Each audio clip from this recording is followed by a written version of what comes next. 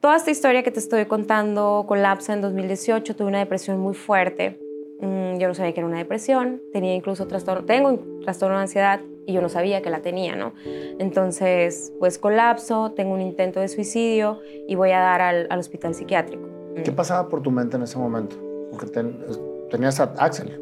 Sí, y siempre fue como mi motivación, como te decía ahorita, pero ya mi cerebro estaba tan dañado que ya ni eso me podía motivar, o sea, nada. Y nada, pues un día iba a salir, luego mi mamá iba a cuidar a Axel, finalmente me habla que no iba a poder porque tenía trabajo. Entonces tomé las pastillas para dormir y dije, me voy a tomar una más para dormir bien. O sea, para dormir así que descansar. Total, ya no voy a salir. Y algo pasó en mi cerebro que me ciclé. O sea, te digo, yo no tenía el plan, sino que me tomé la segunda y luego dije, me voy a tomar otra para dormir bien. Y era mi segunda, pero era la tercera. Y luego tomé otra para dormir mejor. Y era mi cuarta, pero en mi mente era la segunda. O sea, me tomé la segunda pastilla como 10 veces. Cuando me di cuenta, que ya veo la ristra y digo, pero si yo acabo de empezar, tengo un poquito que acabo de hacer, me di cuenta, ¿no? Y ahí sí tomé la decisión. Dije, bueno, ya lo empecé, ya lo voy a terminar. Que al cabo ya me quiero ir de aquí. Y estaba mi hijo jugando, se cuenta, mi casa. Yo estaba en mi cuarto, salía de mi cuarto y estaba la sala. Entonces, mi hijo estaba jugando, me acuerdo, un jueguito que le acababa de comprar en la tele. Y yo vivía como en departamentos. Mi mamá vivía abajo, pero pues no estaba. Entonces salí y le dije, hijito, estoy muy cansada, me voy a dormir. Me voy a dormir y ya no me voy a despertar.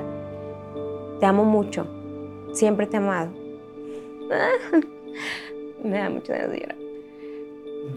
Siempre acuérdate que mami te ama. Va a venir, le dice Popoy a mi mamá. Va a venir Popoy y cuando llegue le dices que te haga de cenar porque mami se durmió.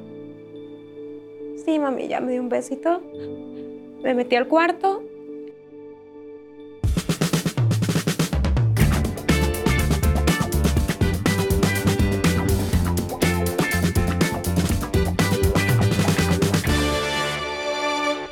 María, qué honor tenerte en este programa después de tantas veces que nos tratamos de poner de acuerdo y o tú no podías o yo no podía, pero admiro mucho tu trabajo y admiro más que nada cómo estás llevando la vida y cómo empoderas a otras mujeres a que lleven la suya. Muchas gracias, no, el honor es mío, para mí, pues, estar aquí. María, platícame, yo no quiero ahorita saber de lo que acabaste haciendo, sino cómo empezó tu vida y cómo fuiste adquiriendo el crecimiento y viendo el camino hacia donde realmente querías llevar tu vida. ¿Dónde naciste? ¿Aquí en Monterrey? Eres de aquí de Monterrey. Sí. ¿Cuántos hermanos tuviste? Uno. Un hermano, hombre. Hombre. ¿Cómo fue tu niñez? Mi niñez, pues, fue algo solitaria, fue linda, con un papá ausente, con papás ausentes. Mi papá se va, mi mamá pues se queda a cargo de mi hermano y de mí, entonces tenía que trabajar todo el tiempo. ¿Tu papá se va a dónde? Por cigarros.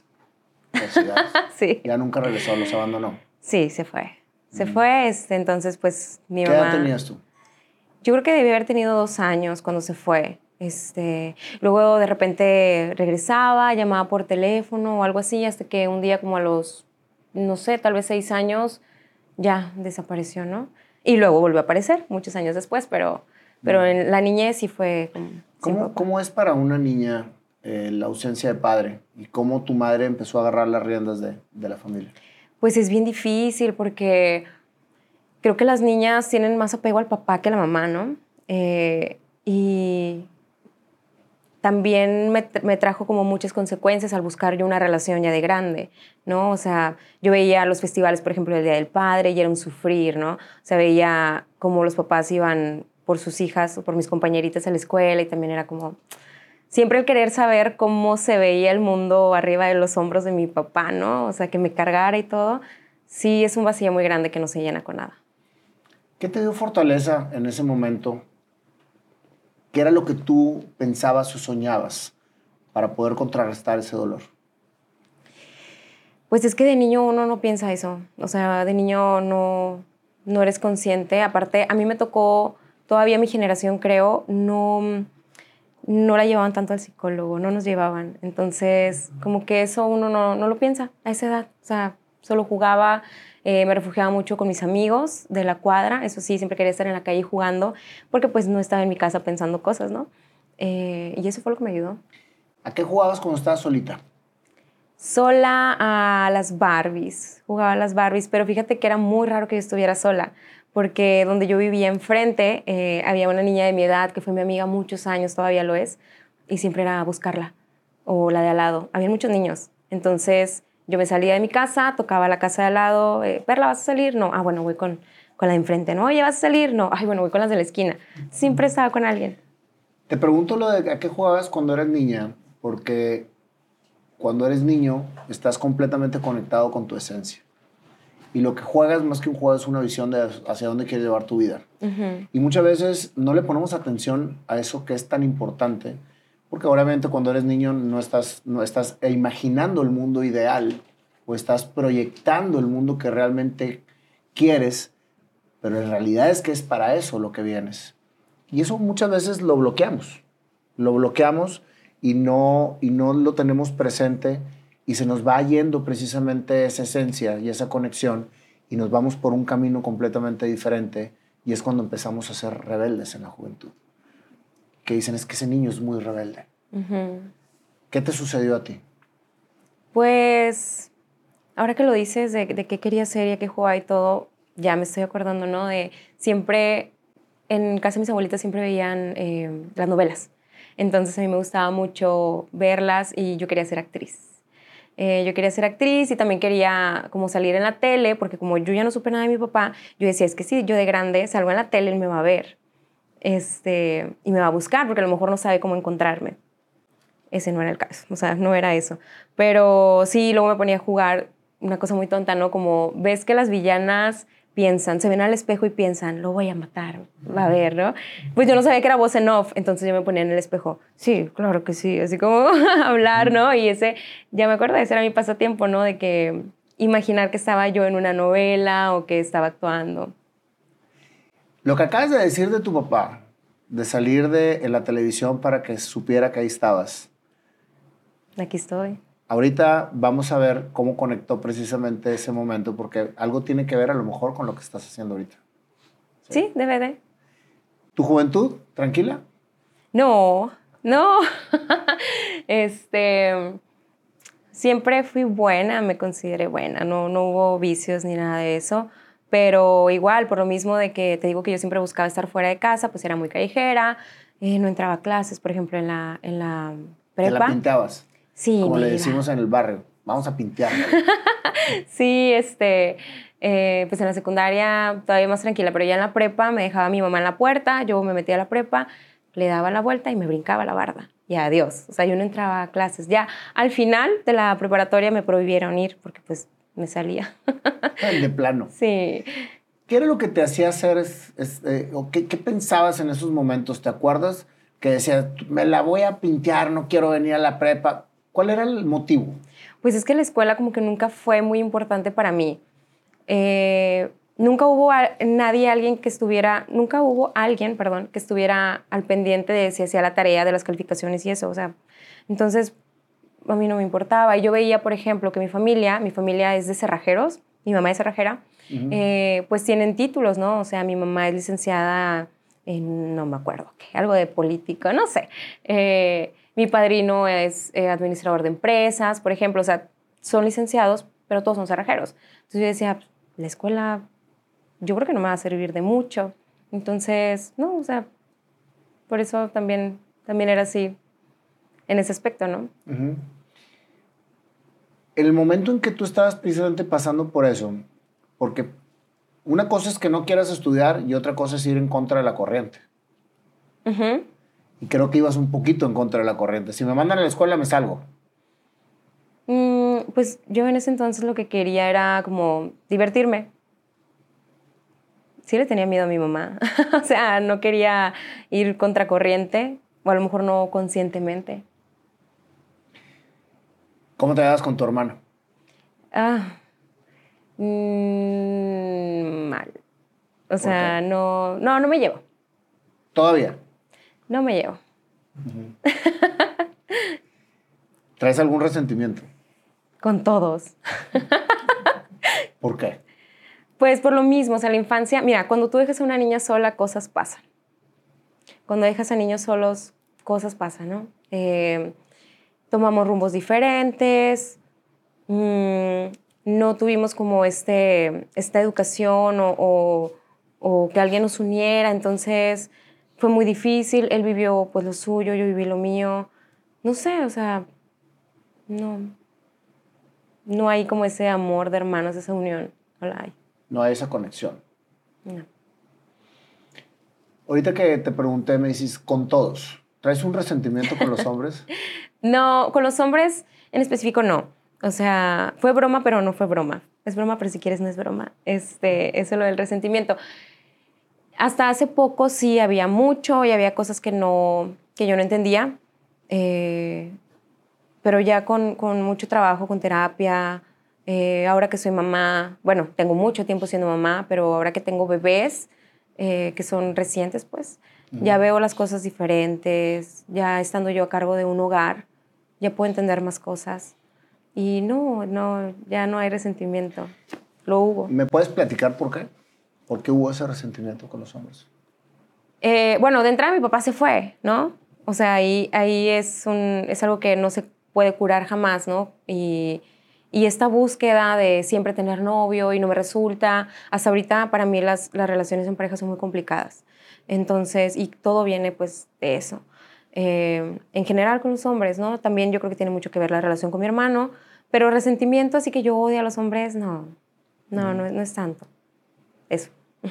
Fíjate que lo que pasa es que te pregunto todo esto, María, porque muchas veces actuamos de una manera sin saber los porqués. Uh-huh. Y cuando analizamos un poco los porqués, entonces entendemos el para qué. Yo te decía, estoy muy resentida con los hombres, pero bueno, sí, pero no. Pero es un juego, pero no es tanto un juego. Sí, estoy repitiendo tus Sí. palabras para entender un poco más el raciocinio. Y sobre todo, hacia dónde has enfocado precisamente tus esfuerzos como mujer empresaria. Sí, que ahorita vamos a llegar a esa etapa. Uh-huh. Por eso quiero ir entendiendo qué te fue llevando precisamente a todo esto. Pues sí, digo, cuando dije que todos me refería a todo, tipo, a toda la familia, ¿no? O sea, todos los que te pueden causar un problema en tu niñez, ¿no? Y luego cuando creces ya se vuelven traumas y así. Pero te digo, o sea, no, ya ahorita ya está más resuelto ese tema. Sí creo, o sea, ya pensándolo bien, sí creo que tiene que ver una cosa con otra totalmente. Totalmente. Uh-huh. O sea, por eso es importante que tú misma te lo preguntes y lo sepas, y esto que nos está escuchando la gente, cuando realmente tienes algo, explóralo. Uh-huh. Explora los porqués para saber, oye, pues es que entonces esto fue lo que me empezó a producir. Claro. Este tipo de situación. Bueno, yo lo que estoy haciendo ahorita pues viene muy, muy, muy lleno de feminismo, ¿no? No sé cómo fui a dar con el feminismo, con amigas, supongo. Pero pues sí, cuando yo entro como al feminismo, yo empiezo a ver cosas, sí, de mi gente, ¿no? De mi familia. O sea, por ejemplo, el que se va mi papá, cómo es tan fácil en México que los hombres abandonen sus familias, el alto porcentaje de las familias que tienen ausencia paternal, cómo las mujeres tenemos que sacar adelante cuando él se va, ¿no? O esta cosa de cuando mamá y papá se separan y mamá le pide dinero a papá, es como no tengo y ya, no pasa nada. Entonces mamá tiene que resolver eso, ¿no? Pero mamá no puede decir no tengo. Ese tipo de cosas sí las empiezo a ver, pues, por mi historia, ¿no? Y sí, totalmente. ¿Estudiaste hasta la prepa? No, sí llegué a la carrera. No la terminé. Arte teatral. Porque querías ser actriz. ¿Y por qué no la terminaste? Pues porque tengo que trabajar. Es muy difícil esa carrera. Pareciera que no, pero es muy difícil esa carrera. Son muchas horas, tienes que estar estudiando, tienes que aprenderte leer este libro, lo otro, o sea, es muy pesada. Entonces tuve que decidir si estudiar o darle de comer a mi hijo. No tenía ¿A qué edad quedaste embarazada? A los 17. A los 17 años. Platícame, ¿andabas con el chavo, el papá del hijo? En aquel entonces mi novio, sí, pues, estábamos de novios. En esa época yo acababa de contactar a mi papá otra vez. ¿Lo contactaste? Ajá, por ¿Lo Facebook. buscabas? Sí, yo lo estaba buscando desde niña, que yo no sabía la historia. Yo lo contacto por Facebook. Mi apellido mi apellido original es Iturrino y yo ahorita estoy como González, o sea, me lo cambiaron. Entonces él no me pudo encontrar por redes sociales. Yo lo busco, lo encuentro, empiezo a hablar con él y pues nada, o sea, pero yo tenía como miedo de que mi mamá se enterara, porque yo sentía como si le estuviera fallando. Traicionando. Pues, se enteró y pues las cosas se tornaron muy feas en la casa. Entonces, aparte, yo ya no quería estar en mi casa y mi solución, mi idea genial a los 17 años fue, voy a hacer mi familia, ¿no? O sea, lo que no puedo tener yo la familia que siempre he querido porque no va a regresar, mi papá, no lo voy a tener, entonces la voy a hacer yo. Y me casé. Bueno, primero me embaracé. Ajá. Pero suena mejor si digo que me casé a los 17 y que fui mamá a los 18. Entonces, pues sí, me salí. ¿Y te casaste a los 17 años? ¿Te casaste? Sí. ¿Y te casaste porque querías hacer tu familia o porque tu mamá te dijo, ahora te casas porque estás embarazada? No, de hecho mi mamá no quería que me casara. O sea, ella sí me decía, no te cases y yo te ayudo y todo, ¿no? Pero ella me quería ir. O sea, yo ya me quería ir. Mi ex me dijo que pues, si nos casábamos, me lo propuso en un Starbucks. ¿Y era más grande que tú? No. Sí, poquito. O sea, yo tenía 17, él tenía 19. No era como ventaja de edad. ¿Qué piensa una niña de 17 años para hacer una familia? O sea, decir, ok, me voy a salir de mi casa. Pero ¿qué hay detrás de una familia? Hay una responsabilidad, hay un trabajo. O sea ¿qué pensabas en ese momento? No tenía idea. Yo pensaba que nos íbamos a casar y que íbamos a ser felices. Nada más. Eso era lo único que pensaba. Digo, también tiene mucho que ver que yo vivía pues en un barrio, ¿no? Entonces mis amigas de mi edad empezaron a salir embarazadas también. O sea, ya dos de mis mejores amigas, la que te digo que vive enfrente y la que vivía a la vuelta, pues ya eran mamás. ¿A los 17 años también? Ajá, sí, una estaba embarazada, ¿no? Y pues dije, ¿qué tan difícil puede ser, no? Aparte está pasando a mi alrededor, ¿no? Vamos a hacerlo. Fíjate cuántas mujeres caen precisamente en esto, de decir, me voy a salir de mi casa y la solución es embarazarme. Sí, claro, porque a los 17 años, pues yo, ¿qué iba a saber de cómo hacer para independizarse, no? Aparte, siempre tuve todo. O sea, mi mamá sí se la rifó, ¿no? Sí logró darnos todo. Tuve siempre ayuda en casa, pues mi ropa la lavaban, me cocinaban, me hacían todo, me llenaban el tanque de la gasolina cada lunes para yo ir a la escuela. O sea, realmente yo no sabía lo que era ganarme la vida en verdad, o sea, lo que era ser como independiente. ¿Y el motivo por el que te querías salir de tu casa? Si tu mamá se la rifaba, si te daba todo, si estabas pues estudiando, si tenías una vida de cierta manera cómoda, ¿cuál era el problema? Pues éramos una familia muy disfuncional. Éramos una familia disfuncional, no sé, yo nunca quise estar ahí. Yo quería lo mío. O a lo mejor no, digo, tampoco era tan caótico, ¿no? Mi mamá ni me golpeaba ni nada. Mi mamá es una buena madre porque hizo lo que pudo con lo que tuvo en su momento, ¿no? Claro. Y me tardé mucho en entender eso. Pero yo quería, pues, finalmente el amor de una familia, ¿no? ¿Tú sentías que no había amor en tu familia? Ajá. Pues es que nunca había nadie. O sea, siempre estaba yo sola en casa. Okay. ¿Quién me iba a dar amor? Entonces, ¿para qué te querías salir si estabas sola?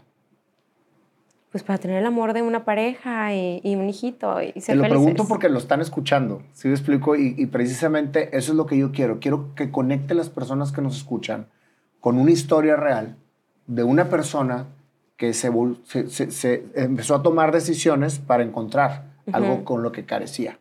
Ajá, y la cosa es que, digo, eran muchas cosas, ¿no? O sea, yo era muy pequeña, no sabía muchas cosas que ahora ya sé, pero vuelvo a lo que dije hace rato, ¿no? O sea, no teníamos esa costumbre de tomar terapia, de cuestionarse, de tratar de entender por qué. Y como tú dices, ¿para qué, no? Y pues nada, o sea, solamente hacía las cosas como yo creía que era buena idea. ¿Te embarazas? ¿Te casas? ¿Cómo te va? Bien, estuvo bien. Digo, igual los dos éramos muy chiquillos. Batallamos económicamente, obviamente porque pues no teníamos ni siquiera los estudios. O sea, no sabíamos cómo lo íbamos a hacer. Tuvimos el apoyo de las familias, lo que tú quieras, pero igual, realmente no hubo nada malo como tal. Solo tronamos porque pues, no supimos de repente. ¿Falta de madurez? Falta de madurez, totalmente. Nace tu hijo. Sí. ¿Qué fue para ti tener un hijo? Ay, se llama Axel, mi hijo. Axel. Axel, pues no llegó a borrar todos mis traumas, ¿verdad? Obviamente, como yo pensé que iba a pasar. Pero sí, los hijos son un motivo muy cañón. O sea, ya no me podía rendir, ¿no? Ya no era opción como sentir que no podía. Yo tuve que trabajar y salir adelante y superarme cada vez más porque estaba Axel conmigo. Porque ahora ya tenías un motivo para trabajar. Sí. Era tu fortaleza. ¿Cómo fue el amor de madre cuando tuviste a Axel a esta edad? Fui muy inmadura. O sea, era más bien, mucha gente me decía, ay, parecen hermanitos. Obviamente, pues el amor de madre te hace hacer algunas cosas bien, por instinto, por amor, pero hay otras cosas que no. O sea, por ejemplo, yo cuando me separé, yo me casé, tuvimos a Axel y nos separamos como después del año, no me acuerdo, 1 año y medio tal vez, no sé. Él estaba muy chiquito. Entonces yo tendría unos 20 años, ponle. Yo quería seguir saliendo. Y era, ¿quién me va a cuidar al niño para salirme de fiesta, por ejemplo, no? ¿Quién me va a cuidar a Axel? O sea, como esta desesperación de evadir, de seguir evadiendo, como lo hice desde niña, saliéndome a jugar. Pues ahora era saliéndome a la calle. Nunca lo descuidé. No fue un niño descuidado, no lo es. Siempre tuvo mucho amor. El amor de madre para mí a esa edad, pues sí, fue inmaduro, pero creo que fue bonito. O sea, hice lo que pude con lo que tenía en ese momento, ¿no? ¿En qué trabajabas a los 18 años? Estuve trabajando en la cerrajería de mis abuelitos. En la cerrajería. Sí, estuve un rato en la cerrajería de mis abuelitos. Luego trabajé en un estudio fotográfico en ventas. Empecé en ventas. Creo que ese fue mi primer trabajo. Luego una tienda de mascotas al mismo tiempo. O sea, bueno, no al mismo tiempo, ¿verdad? Sino en las mañanas era la tienda de mascotas, en la tarde Para el completar. estudio. Pues sí. ¿Y a qué horas estudiabas? No, ya no pude estudiar. O sea, yo terminé una carrera técnica, igual de conducción y producción de medios audiovisuales, televisión. La terminé embarazada. Yo en tercer semestre me embarazo. Después regreso, la termino ya con el bebé. O sea, la terminé embarazada y luego regresé con Axel a terminarla, ¿no? Yo iba a las clases con mi niño y los maestros súper buenos me dejaban tomarlas y mis compañeros me apoyaban. Entonces, terminé la carrera, pero como el bebé estaba muy pequeño, las oportunidades que me salieron no las pude tomar. O sea, no tenía que me lo cuidara. Como eran prácticas, pues no me pagaban o pagaban muy poquito, entonces no era opción. Y ya no me pude desarrollar en eso y pues nada, tuve que trabajar en otras cosas que nada que ver. O sea que tu plan de salirte de la casa para encontrar un amor, una familia, etcétera, no resultó como tú querías.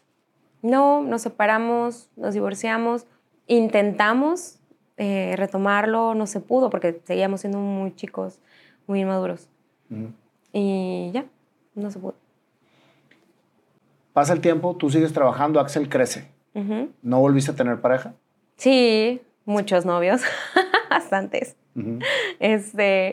Y pues es que... ¿Cómo es la vida de una madre soltera? Hay mucho problema en cuanto a los novios. De entrada, a mí a veces sí me importa un poquito, pero por lo regular no me importa. Trato que no me importa lo que piensen los demás. Si yo siento que está bien lo que estoy haciendo, yo lo voy a hacer. Si no estoy dañando a alguien más, yo lo voy a hacer. ¿Entiendes? Entonces, si yo conocía a un hombre y me gustaba, pues yo salía con él. Y les decías, tengo un niño. Sí, claro, eso es lo primero. La cosa es que, ¿qué es lo correcto, no? Porque dicen, o ven como que la mamá soltera no puede tener novio porque está mal, ¿qué va a decir el hijo? No, pero luego dice, no, pero si tienes novio tienes que presentarlo porque entonces si no se llevan o si no lo quiere, entonces está como, ¿qué hago, no? Y pues siempre lo traté muy transparente con Axel. O sea, lo conocía, tengo un hijo, o ya sabían, salimos un poco, si hay química, ok, ven, te lo voy a presentar, vamos a salir con él a juegos, o vienes a la casa y vemos películas, qué sé yo. Unos se quedaban, otros le sacaban, terminaron relaciones por el niño. Siempre lo voy a preferir a él, obviamente. O sea, nunca va a estar primero en una relación. Y pues nada, así es. O sea, sí es difícil, porque si andas, que porque andas, dice la gente. Si no andas, pues, pobre niño, no tiene figura paterna, que realmente sí la tiene. Su papá sí lo ve y todo, ahí está presente. Y se hace responsable. Sí. Eso es una buena parte. O sea, Pasa el tiempo, sí, y tú empiezas con el tema de lo que traes ahora, ¿no? Ujú. ¿Por qué? Bueno, fueron muchas cosas que se conectaron en el 2018. Como te platicaba ahorita, yo empecé a trabajar en ventas, ¿no? Trabajé en el estudio, en la veterinaria, trabajé en American Express, trabajé en muchos lugares. Todo era vender. Todo era vender. Entonces yo aprendí mucho de ventas. Tengo también la escuela, digamos, de la cerrajería de mis abuelos, que yo desde muy chiquita, desde que tengo memoria, tal vez, no sé, 8 o 9 años, yo estaba en atención al cliente, en el mostrador, yo sé hacer copias de llave, el teléfono, etc. Entonces, toda esta historia que te estoy contando colapsa en 2018, tuve una depresión muy fuerte. Yo no sabía que era una depresión, tenía incluso tengo un trastorno de ansiedad y yo no sabía que la tenía, ¿no? Entonces, pues colapso, tengo un intento de suicidio y voy a dar al hospital psiquiátrico. ¿Qué pasaba por tu mente en ese momento? Porque tenías a Axel. Sí, y siempre fue como mi motivación, como te decía ahorita, pero ya mi cerebro estaba tan dañado que ya ni eso me podía motivar. O sea, nada. A mí me encanta el teatro. Yo voy a ver una obra de teatro y se me pone la piel chinita. Yo me imagino cómo lo haría yo en el escenario y me encanta. Bueno, iba al teatro y yo no sentía nada. O sea, era lo mismo, me daba igual si veía yo una pared. ¿Por qué O sea, crees tú que llegaste a ese punto? Porque eso es bien importante, María. es porque no me traté nunca. O sea, nunca fui con un psicólogo. O bueno, lo intenté. Sí fui con psicólogo, psicoanalista, me iba a hacer limpias, o sea, en mi ignorancia, y nunca nada me dio resultado. Luego ya entendí por qué, ¿no? Creo que encontrar un terapeuta que te sirva o que te ayude, pues es como encontrar pareja. Lo intentas con uno, no hay química, bueno, te vas con otro. Y yo decía, bueno, no sirve, o sea, no sirve eso. Entonces, creo que yo venía arrastrando muchas cosas, o sea, venía arrastrando muchas cosas desde niña, todo lo que me salió mal, o lo que yo sentía que me había salido mal, o que me dolía. Yo tenía una relación en aquel entonces, yo a esa persona la quise mucho, hasta cierto punto tenía una codependencia y pues él se fue a trabajar a otro país, yo me empiezo a deprimir y nada, o sea, te digo, fue como la suma de todo esto. Y aparte mi cerebro ya no estaba bien, o sea, ya no estaba segregando ciertos químicos y no hay manera de saberlo, o sea, eso no se ve. Si te enfermas de otra cosa te das cuenta porque te duele, ¿no? Físicamente o se te ve y eso no se ve. O sea, fue como poco a poco, muy silencioso, hasta que ya me empezaron a pasar cosas que dije, necesito ayuda. Fui con una psiquiatra, me recetó antidepresivos y pastillas para dormir. Pero solamente me las recetó, o sea, solamente me dijo de que, bueno, mira, te vas a tomar esto, no me explico nada. Entonces, ahora ya sé, porque supe la mala, que cuando tomas antidepresivos, pues sí te ayudan, pero se tardan 15 días. Entonces, esos 15 días para mí, en lo que te arreglan una parte, te deshacen otra, ¿no? Como el cuadro este de Rubik. Y pues yo no sabía. Entonces empecé yo mi tratamiento, ya traía todo esto cargando. No tenía pensamientos suicidas como tal. O sea, yo no estaba pensando cómo me iba a matar. Pero yo sentía que ya no quería estar aquí. O sea, yo sentía mi vida como si estuviera viendo una película que ya no quiero ver. Es aburridísima, no me gusta, no me molesta. Y yo pensaba, o sea, me dolía tantas cosas que yo decía, ya paren el mundo, ya me quiero bajar. Ya no quiero estar aquí. Pero no pensaba en cómo me iba a matar. Y pues pasa esto de los antidepresivos.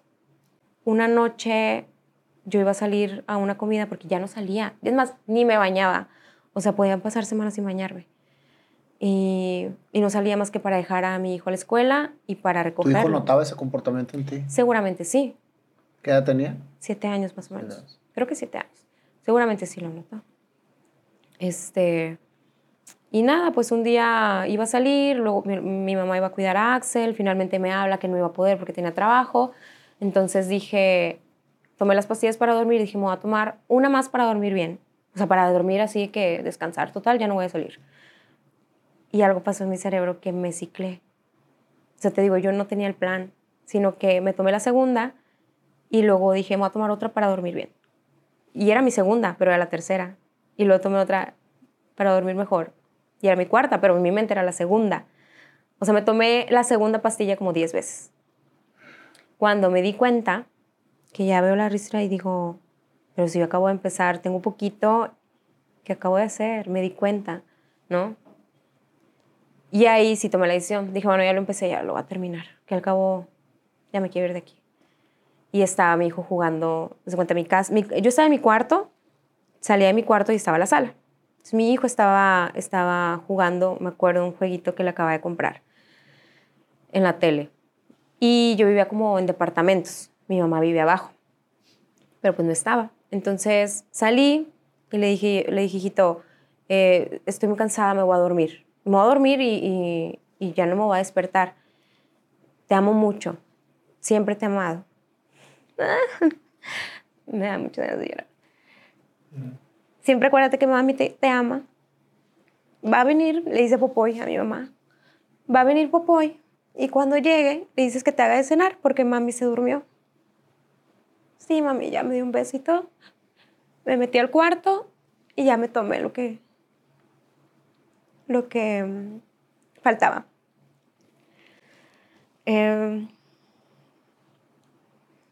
Ya, me dormí. Llega mi mamá, baja a mi hijo y le dice, Popoy, ¿me haces de cenar? Es que mi mamá se durmió. Y a mi mamá se le hizo súper raro. Entonces, mi mamá ya había notado cosas porque, pues, yo antes era mucho de salir y yo dejé de salir. O sea, ya estaba haciendo como cosas que no eran comunes. Entonces, ya mi mamá sube y, pues, me encuentra ahí dormida, ya inconsciente. Y, pues, ya me llevó al hospital. No recuerdo. Luego, sí recuerdo algunas cosas de esa noche. Hasta ahí recuerdo muy bien. ¿Crees que la decisión de terminar fue de manera consciente o era un ciclo o estaba ciclada, como tú lo decías? Ya, la idea yo ya la traía. El sentimiento yo ya lo traía. O sea, yo traía eso no, por más que yo luchaba, no me salían las cosas bien. Yo sentía.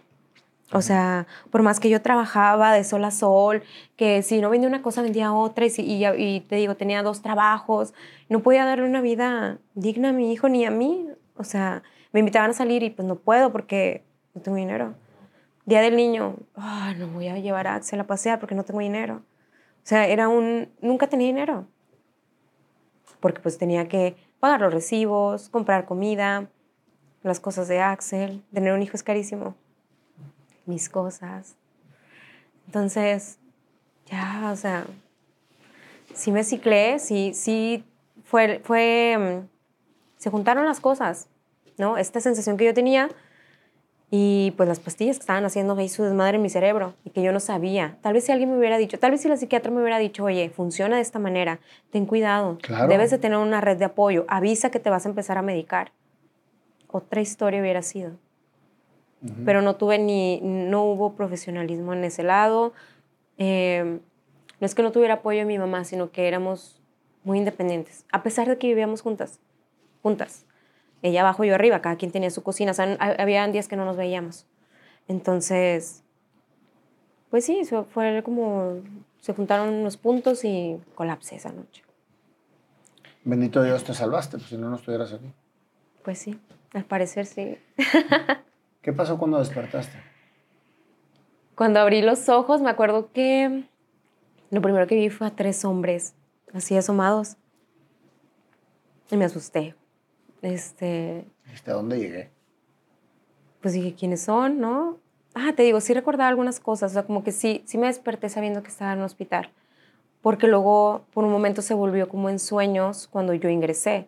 Y escuchaba voces, escuché que llegó mi hermano, escuchó que me hablaban por mi nombre. Sentía piquetes como en el pecho. Entonces, cuando yo me despierto, yo sé que estoy en un hospital y les digo, ¿quiénes son? Y me dicen, somos del departamento de psiquiatría. Venimos nada más para avisarte que vas directo. No me importa. O sea, yo ya me quería... Yo debería estar muerta. Hagan conmigo lo que quieran. Ya me da igual. Entonces fue como, ok, eres mayor de edad, tienes que dar tu autorización. Sí, a todo. Y me dormí. Me desperté. Cuando abrí los ojos otra vez estaba mi padrino, que es hermano de mi mamá, y me llevó unas galletas. Algo me dijo, no me acuerdo qué me dijo, pero me dio unas galletas. Y me desperté y ya estaba yo en el psiquiátrico. Iba llegando con mi mamá. En el hospital psiquiátrico. Sí, cuando me volví a despertar, iba llegando con mi mamá en el carro y me acuerdo que me consultaron. Yo estaba como muy adormilada. Yo no sé cuánto tiempo estuve en el hospital. O sea, a lo mejor yo llegué en la noche y en la madrugada me llevaron, creo. O no sé si estuve un día, no tengo idea. Tampoco lo he preguntado. Solo me hicieron como una pequeña entrevista y en algún punto me dijeron, bueno, despídete de tu familiar porque no sabemos cuándo vas a salir. ¿Y estuviste en un hospital psiquiátrico? Sí. Entonces ya me despedí de mi mamá y ya. ¿Y qué encontraste en el hospital psiquiátrico? Ay, yo recuerdo, o sea, yo volteé para atrás y veo puras cosas bonitas y muy chistosas también. Aunque, pues, yo sé que dolieron en ese momento. De entrada, yo llegué y me recibió una enfermera. Me llevó al baño, me dio mi bata y me dijo, como, quítate todo, desnúdate y luego te pones la bata. O sea, como que no me pude ir quitando la ropa y luego taparme, ¿no? O sea, ella me tenía que ver desnuda para ver que no trajera nada, me checó hasta el cabello porque pues sí puedo esconder cosas aquí, ¿no? Y ya, pues, para mí, de entrada, pues eso fue muy incómodo, ¿no? Y esto como de, ok, era de madrugada porque todas estaban dormidas. Eso sí, sí lo identifico que era de madrugada. Después llegó otro enfermero, me entrevistó y le digo, oye, esto es un error. O sea, yo no debería estar aquí, no estoy loca. Y me acuerdo que me dijo, María, te acabas de tratar de matar. ¿Tú crees que no es tu lugar este? Y fue como, no, porque yo no tengo ninguna enfermedad, ¿no? Mental. Y pues ya empezaron los días ahí en el psiquiátrico. Yo le decía al psiquiatra, ya que me empezó a tratar, ¿no? De que, oye, esto está muy aburrido, dame un libro o algo para escribir. A mí me gusta mucho escribir. No. Y yo, ¿por qué? No te puedo dar nada. Luego ya entendí que es pues para que uno haga introspección. O sea, no tienes nada, no tienes celular, no tienes televisión, no tienes nada, solamente te tienes a ti mismo. Y eso es lo que está muy cabrón, ¿no? Cuando te toca confrontarte de que, a ver, ya no puedes evadir. Es como sentarte, así como estamos tú y yo, pero contigo mismo, ¿no? A ver, ¿por qué estás aquí? ¿Qué te pasó? ¿Qué te duele? ¿Qué vamos a hacer? Ahí es donde empezó todo el trabajo. Es un ejercicio tremendo. Dificilísimo, es muy difícil. Por eso mucha gente evade de muchas maneras, ¿no?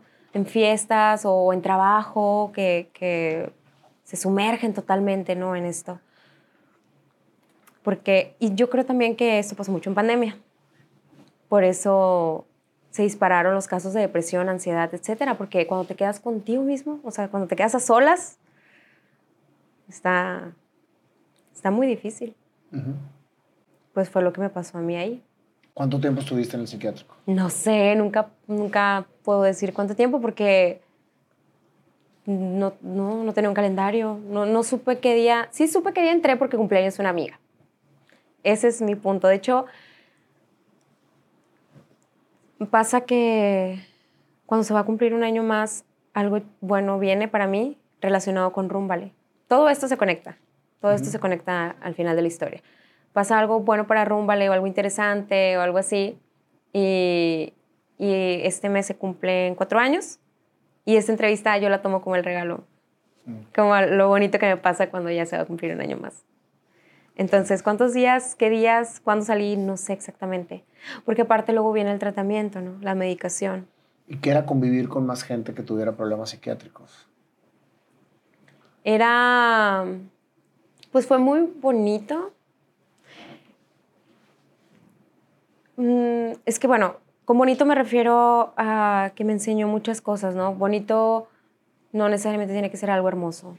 O sea, fue muy bonito para mí porque eso me ayudó a florecer mucho, conocer las historias de las demás mujeres. La mayoría estábamos por depresión. Sí habían otros trastornos como esquizofrenia o cosas así, ¿no? Ya muy duros, pero la mayoría era por depresión. La mayoría éramos mamás solteras y estábamos cicladas. O sea, eso fue muy impactante para mí. El pabellón de los hombres estaba como al 40% de su capacidad y el de mujeres nos tenían que sacar para que llegaran nuevas. O sea, estaba ya al tope. Y pues sí, te digo, conocí muchas historias que me enseñaron mucho a ser más empática. Ahora ya cuando escucho una historia ya no juzgo tan rápido. trato como de entender, ¿no? O sea, por ejemplo, una de las historias que me marcó más es de una señora que llegó al psiquiátrico porque su esposo la engañaba, no le daba dinero porque no estaba trabajando, entonces ella tenía que trabajar, pero tenía 2 bebés casi de la misma edad y aparte tenía más niños, la más grande de 15 creo la ayudaba trabajando, entonces ella traía muy, o sea, su problema reciente era la infidelidad del esposo y aparte creo que le pegaba, o sea, algo muy feo. Y cuenta ella que en algún punto los niños chiquillos empiezan a pelear, los que eran más o menos de la misma edad, y que ella entró como en trance, que ella ya no, o sea, salió como si saliera de su cuerpo, no sé, y empezó a golpear a uno de sus hijos, o sea, puño cerrado. Empezó a golpearlo, que yo creo que le pasó algo parecido a lo que me pasó a mí, que yo también entré en un trance como, me desconecté. Empezó a golpearlo. Pero tú no golpeaste a tu hijo. No, jamás. No. Más bien, sí. Llegó la hija, la mayor, la ve y entonces tiene que llamar a la policía, todo. Llegaron por el niño al hospital y ella fue a dar al psiquiátrico. No sé si el niño ¿Y se fue lo llevó. una sola ocasión la que le pasó a ella y eso lo llevó al psiquiátrico porque fue un trance? Colapsó. Entonces ella llorando nos decía en el psiquiátrico, porque ya tenía como mi grupo de amiguitas, ¿no? Y nos sentábamos a platicar. Y ella llorando decía, es que yo jamás he querido lastimar a mi hijo, lo amo, yo amo a mis hijos, ¿cómo voy a querer yo matarlo? Porque casi lo mata. O sea, ¿cómo voy a querer yo matar a mi hijo? Yo lo amo, son mi motor, bla, bla, bla, no sé qué me pasó. Entonces, conocer esa historia es como, wow. Una, también decir de que, bueno, no estoy tan mal. O sea, ver su entorno es como, ok, hay esperanza, todavía tengo esperanza, ¿no? Y otra es eso, empatizar, ¿no? Si tú me cuentas la historia de una mujer que golpeó a su hijo, yo digo, qué mala persona. Pero ya ver las cosas así desde otra perspectiva ya es diferente. Entonces me nutrió, o sea, esa experiencia para mí, yo creo que es de las mejores cosas que me ha pasado, estar ahí en el psiquiátrico. ¿Sales del psiquiátrico? ¿Y? Cuando estaba dentro del psiquiátrico, yo pensaba eso, de que qué va a pasar cuando salga. Estoy en un manicomio. La gente va a hablar, la gente va a decir, qué oso, ¿no? De que, o sea, ni para matar me serví, ni eso me salió bien. No, o sea, sí estaba, piensa en eso, lo que voy a hacer saliendo. Eso era lo que me importaba. Antes de entrar al psiquiátrico yo vi una película, nunca sé decir cómo se llama, pero es de Eminem, ¿sabes? 8 millas. 8 millas, exacto. Es de Eminem. Si me voy por otro lado me regresan, pero para allá voy, para tu pregunta. Es perfecto. Y pues son batallas de rap, ¿no? O sea, las batallas de rap es te voy a tirar carro cantando, ¿no? Y entonces lo que hace Eminem es que cuando él empieza, en vez de decirle cosas al otro, o sea, de te voy a tirar carro a ti, empieza a hablar de él, ¿no? De que mi mamá es prostituta y mi novia puso el cuerno con no sé quién. Y se empieza a echar él. Entonces para cuando sigue el otro, pues el güey, ¿qué digo, no? Si este güey ya dijo todo y se quedó como pendejo porque ni siquiera pudo cantar. Y ganó Eminem, ¿no? Entonces me acordé de eso, dije, lo voy a hablar. Es más, lo voy a gritar, lo voy a decir, que sepan, estuve en un psiquiátrico y no hice nada malo, me enfermé, nada. Entonces salgo. Todo esto que pasa se queda, o sea, no lo hago luego saliendo, ¿no? O sea, ahí está. Voy a hablar de esto, en algún punto lo voy a hacer. Salgo y yo en ese entonces tenía un salón de uñas. Yo ponía uñas. No podía hacerlo porque estaba muy medicada. O sea, de plano estaba de que se me salía la baba. ¿Cómo te recibió tu hijo? No estuvo en casa.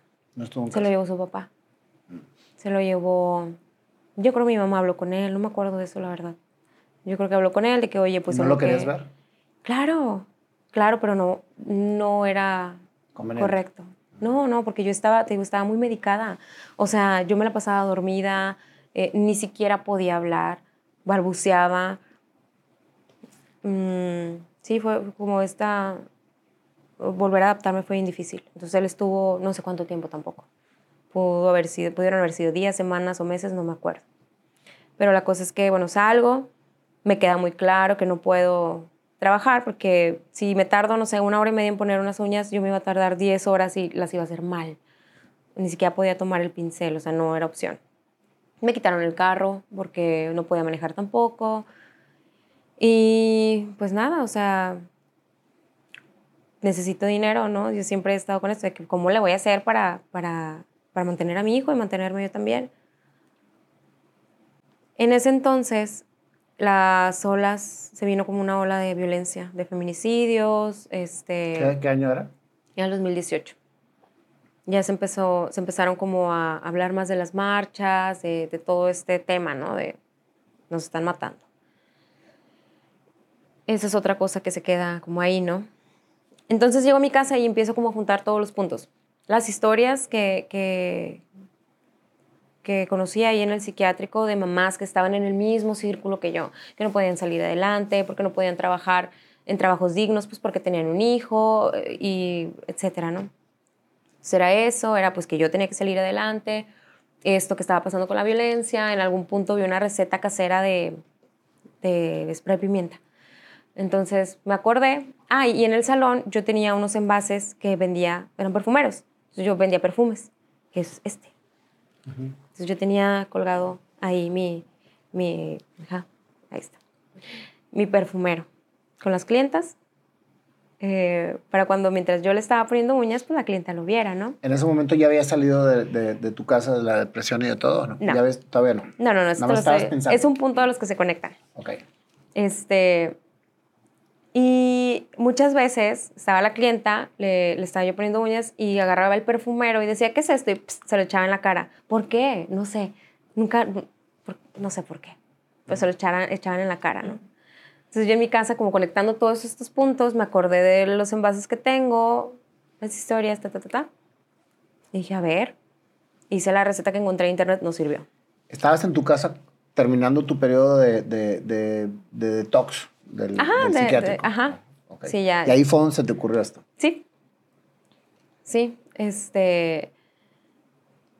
hice la receta, no funcionó, para que sepan, mezclar acetona con pimienta y no sé qué, porque viene así tal cual, que con esto puedes hablar, pues no sirve, ¿no?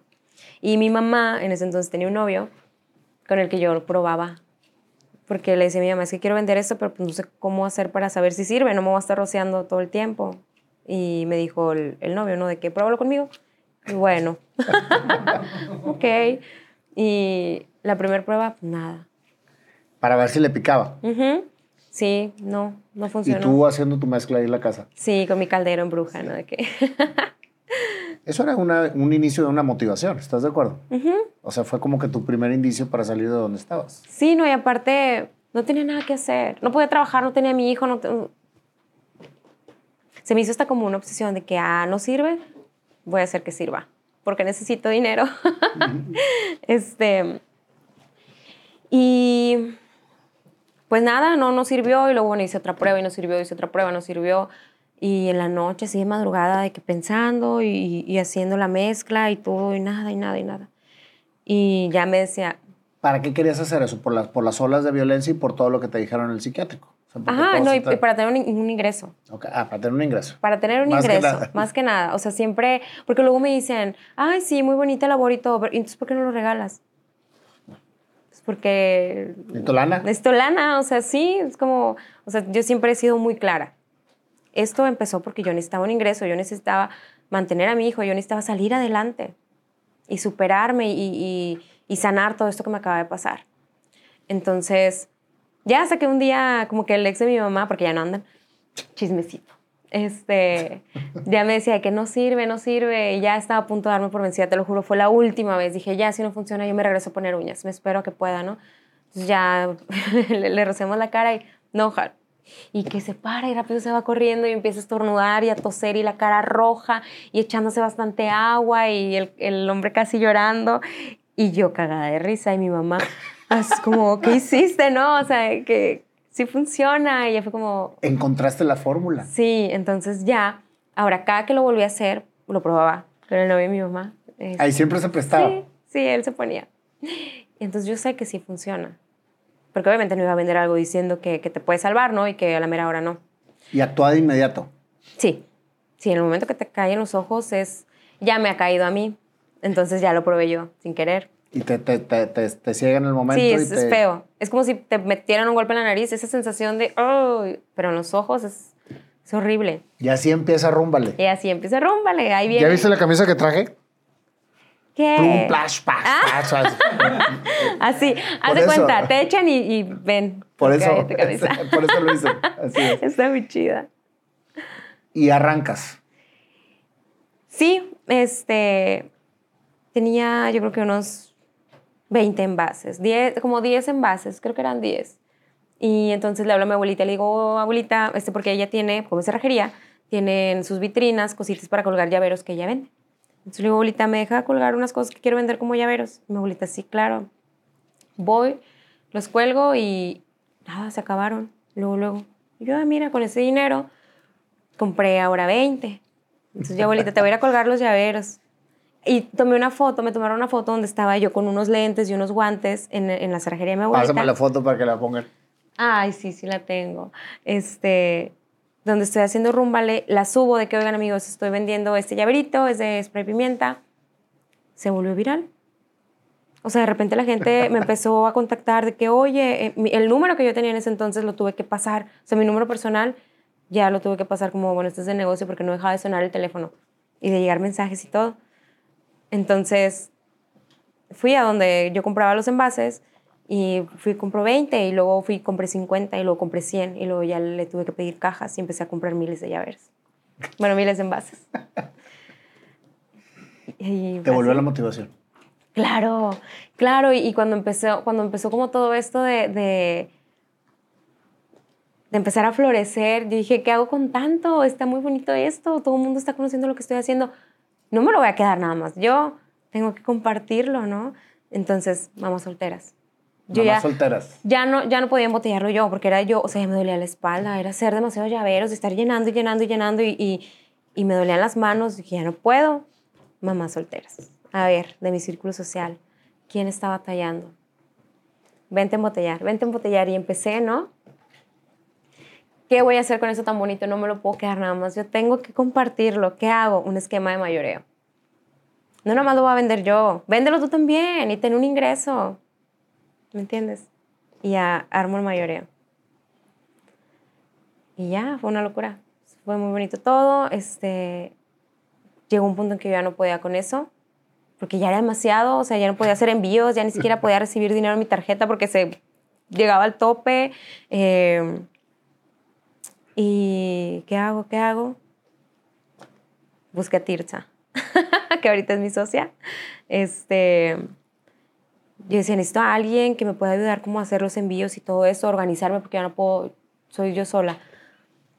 Tirsa es una mujer que tiene una tienda donde vende todo, o sea, literal, todo lo que se te ocurra. Ella lo vende y tiene envíos a nivel nacional. Entonces, fui a su tienda. Tiene una manera de vender muy peculiar, que ella hace en vivos para ofrecerte sus productos y no puedes dejar de verlos porque es muy chistosa. Entonces, pues como que la conocí porque se hacen virales sus videos también y me quedaba cerca la tienda, entonces fui a comprar, me acuerdo que compré un gel para las cejas. Uh-huh. Pero realmente yo iba a ver su tienda, fui como a vivorearla, que tenía cámaras, que todo su personal era mujer, que todos sus productos tenían código de barras, que ella tenía su sistema. Uh-huh. Y dije, tengo que conocerla. Es un volado porque no sé quién es, no sé qué tipo de persona sea, no sé si sea buena persona o no, si me vaya pues, a agandallar, ¿no? Pero pues bueno, era eso o nada, eso o no crecer. No, ya había llegado a tu tope, ya no podías más. Sí, no, yo ya no podía sola. Y aparte ya tenías a todas las mamás solteras trabajando contigo. No, y aparte, no, o sea, sí había gente que me podía apoyar, por ejemplo, mi familia, pero yo sí pienso que es arriesgado meter a la familia en el negocio. O sea, yo trataba como de evitar eso, ¿no? ¿Qué te decía tu familia con todo, tu mamá? ¿Me ayudaron? Sí, me ayudaron. Me ayudaron, como te digo, son cerrajeros. Por ejemplo, un tío tiene una cerrajería en Colón. Y ahí van los llaveros para Colón, punto de venta. Y luego otro en el centro y van los llaveros al centro. Y era una locura porque de repente se llenaba la cerrajería. Me decía mi abuelita, tengo muchos clientes, muchísimos, y ninguno viene a la cerrajería. Vienen por tus llaveros. Fíjate nomás. Pero está padre porque, o sea, como todo esto se hizo una cadena de vamos todos a brillar, ¿no? ¿Sabes qué me encanta? Que cuando mencionas, esto lo tengo que compartir, esto lo tiene que tener más gente. Eso es lo que hace que empiece a fluir todo. Pues yo creo que por eso funcionó. Pues es una de las razones. Funcionó porque Bueno, sí, pero... le metiste todo el amor y toda la obsesión a que saliera la fórmula. Es que tenía que salir. No tenía opción. O sea, yo tenía que salir adelante. Esto tenía que funcionar.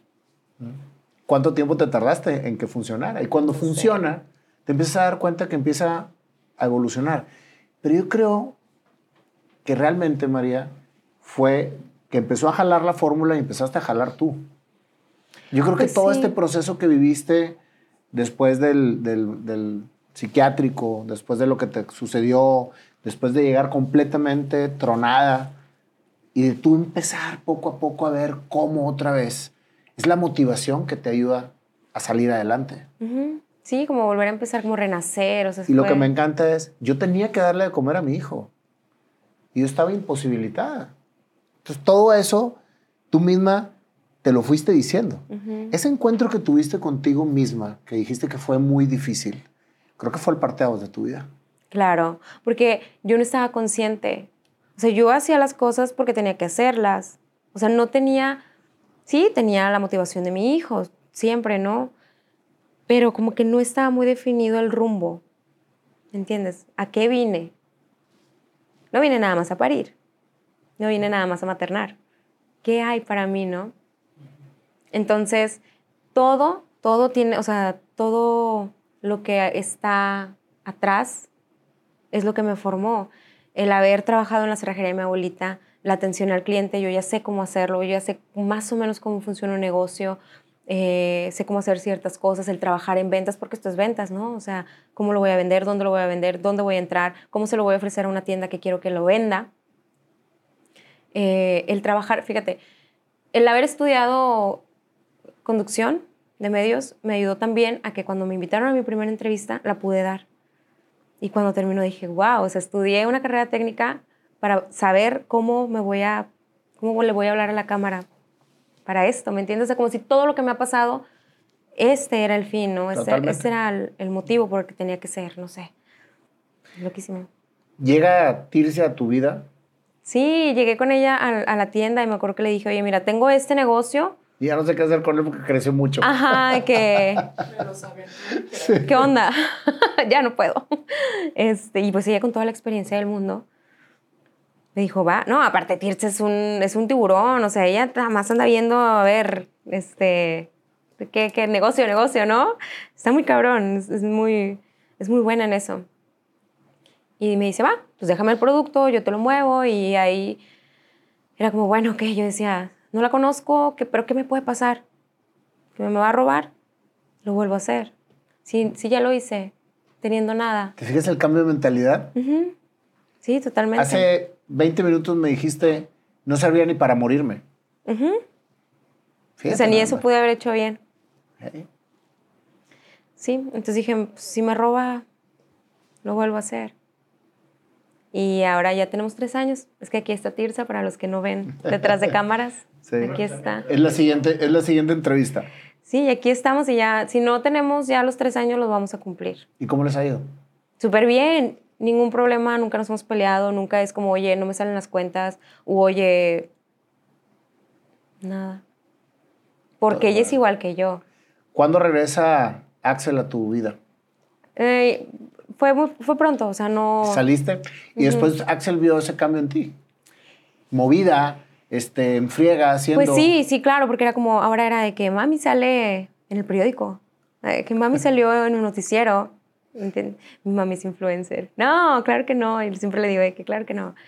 Porque él decía como... ¿Qué edad tiene Axel ahorita? 11, va a cumplir 12. Bueno, y luego te volviste a embarazar. 2 veces. 2 veces. Sí, tengo ahora 2 niñas, 2 bebés.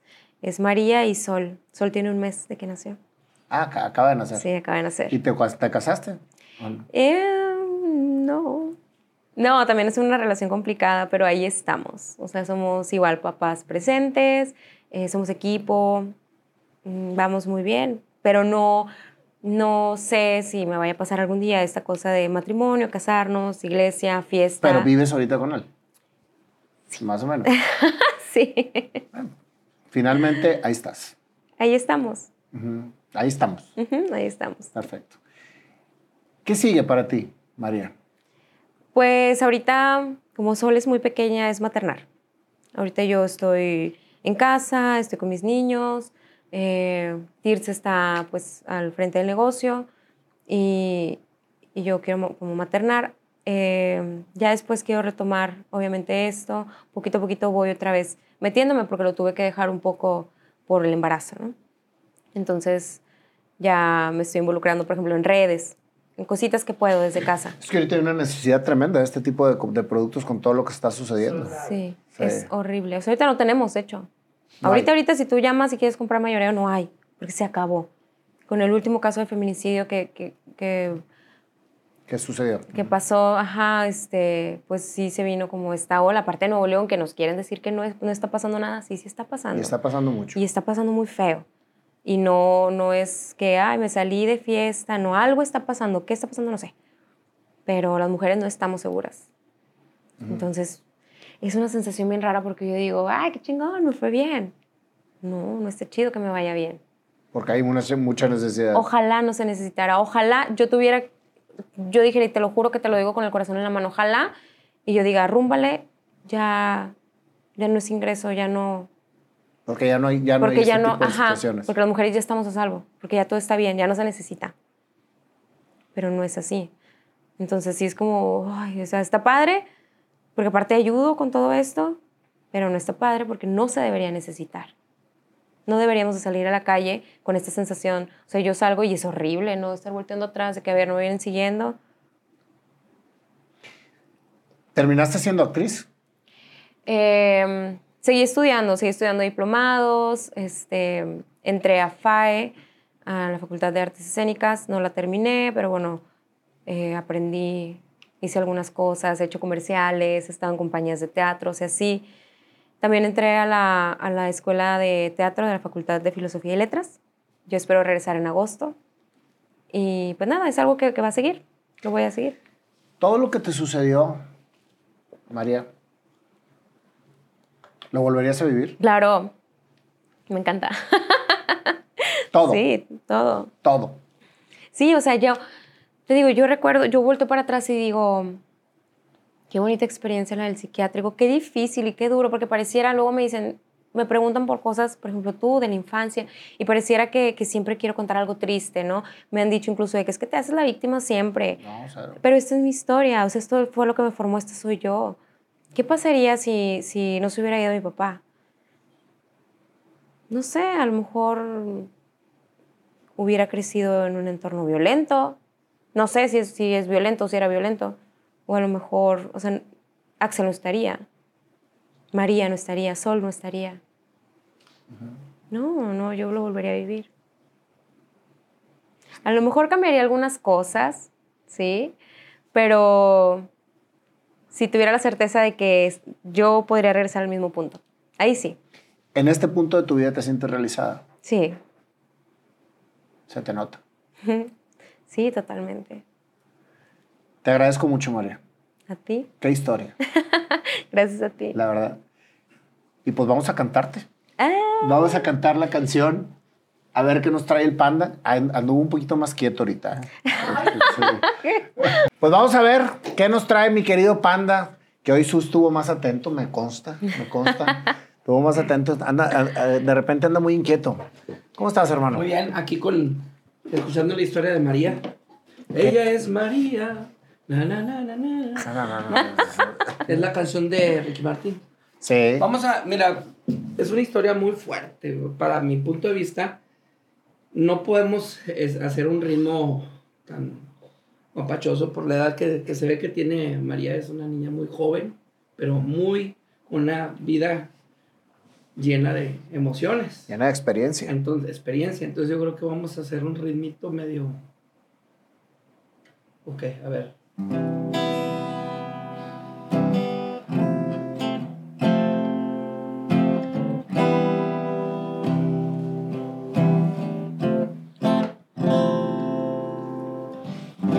María,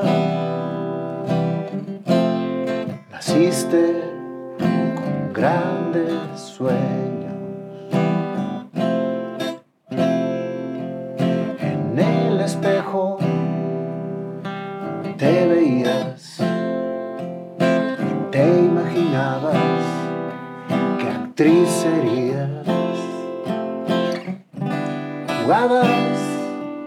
buscabas huir de tu realidad.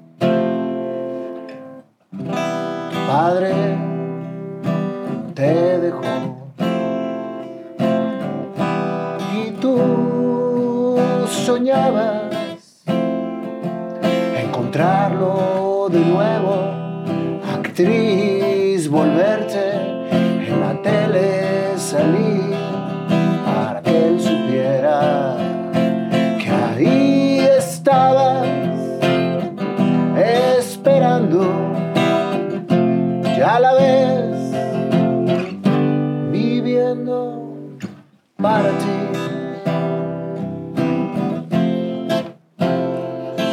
Sola estabas. Tu madre trabajaba, tu hermano nunca estaba, sola estaba. La vida pasó, rebelde te volvió. De la prepa te escapabas, contracorriente tú andabas.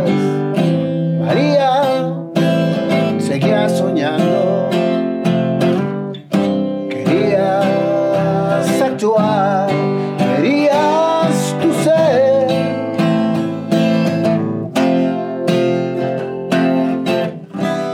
De tu casa querías salir, fácil se te hizo embarazarte. Dijiste, es la solución. Aquí me salgo y encuentro el amor. Axel nació. La relación no funcionó. ¿Qué pasa con mi vida? Vacío la siento. Mi niño sonriendo y yo vacío. Trabajando, buscando para alimentar. Nada me sale bien. ¿Qué puedo yo hacer? Todo era oscuridad. No sabías hacia dónde andar. Tu mente se cansó y un día, medicada, pensaste que era la solución, o simplemente perder la razón.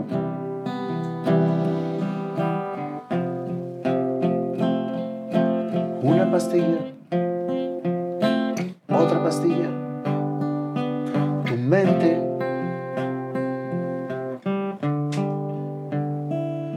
saliste, te despediste. Axel, te amo yo. Cuando llegue tu abuela, dormida estaré. Dijiste, hasta aquí. Dormida te quedaste, el bote te acabaste y de repente despertaste. La vida quisaste, te quisiste quitar, nada te motivaba. Al psiquiátrico fuiste a dar, a confrontarte, a vivir con otras personas, convivir, a reflexionar, a encontrarte, hacia dónde ir, hacia dónde estar. Regresaste dopada, contaminada aún,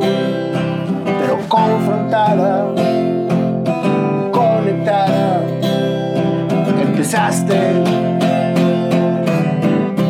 a experimentar cómo hacer un gas pimienta, rúmbale ya. Probabas con el ex de tu mamá y no funcionaba, hasta que de pronto la cara le jodiste. Funcionó, esto jaló, la motivación volvió. 10 botes, 20 botes, 50 o 100, todo se acababa. Todos te hablaban. ¿Con quién compartir esto? No solo para mí. Madres solteras, me traje aquí. Empezó un boom y el producto jaló. Pero lo que realmente jaló es encontrar el camino otra vez y atraer a la gente y hacer fuerte otra vez. Ya no podía más.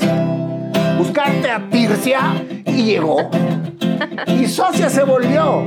Y esto se convirtió en una comunidad de personas que se encontraron, que se ayudaron. Power Woman, ahí estaba.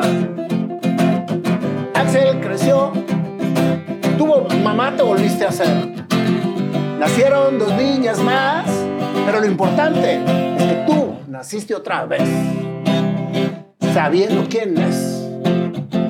Y nunca, nunca pararte otra vez. Gracias, María.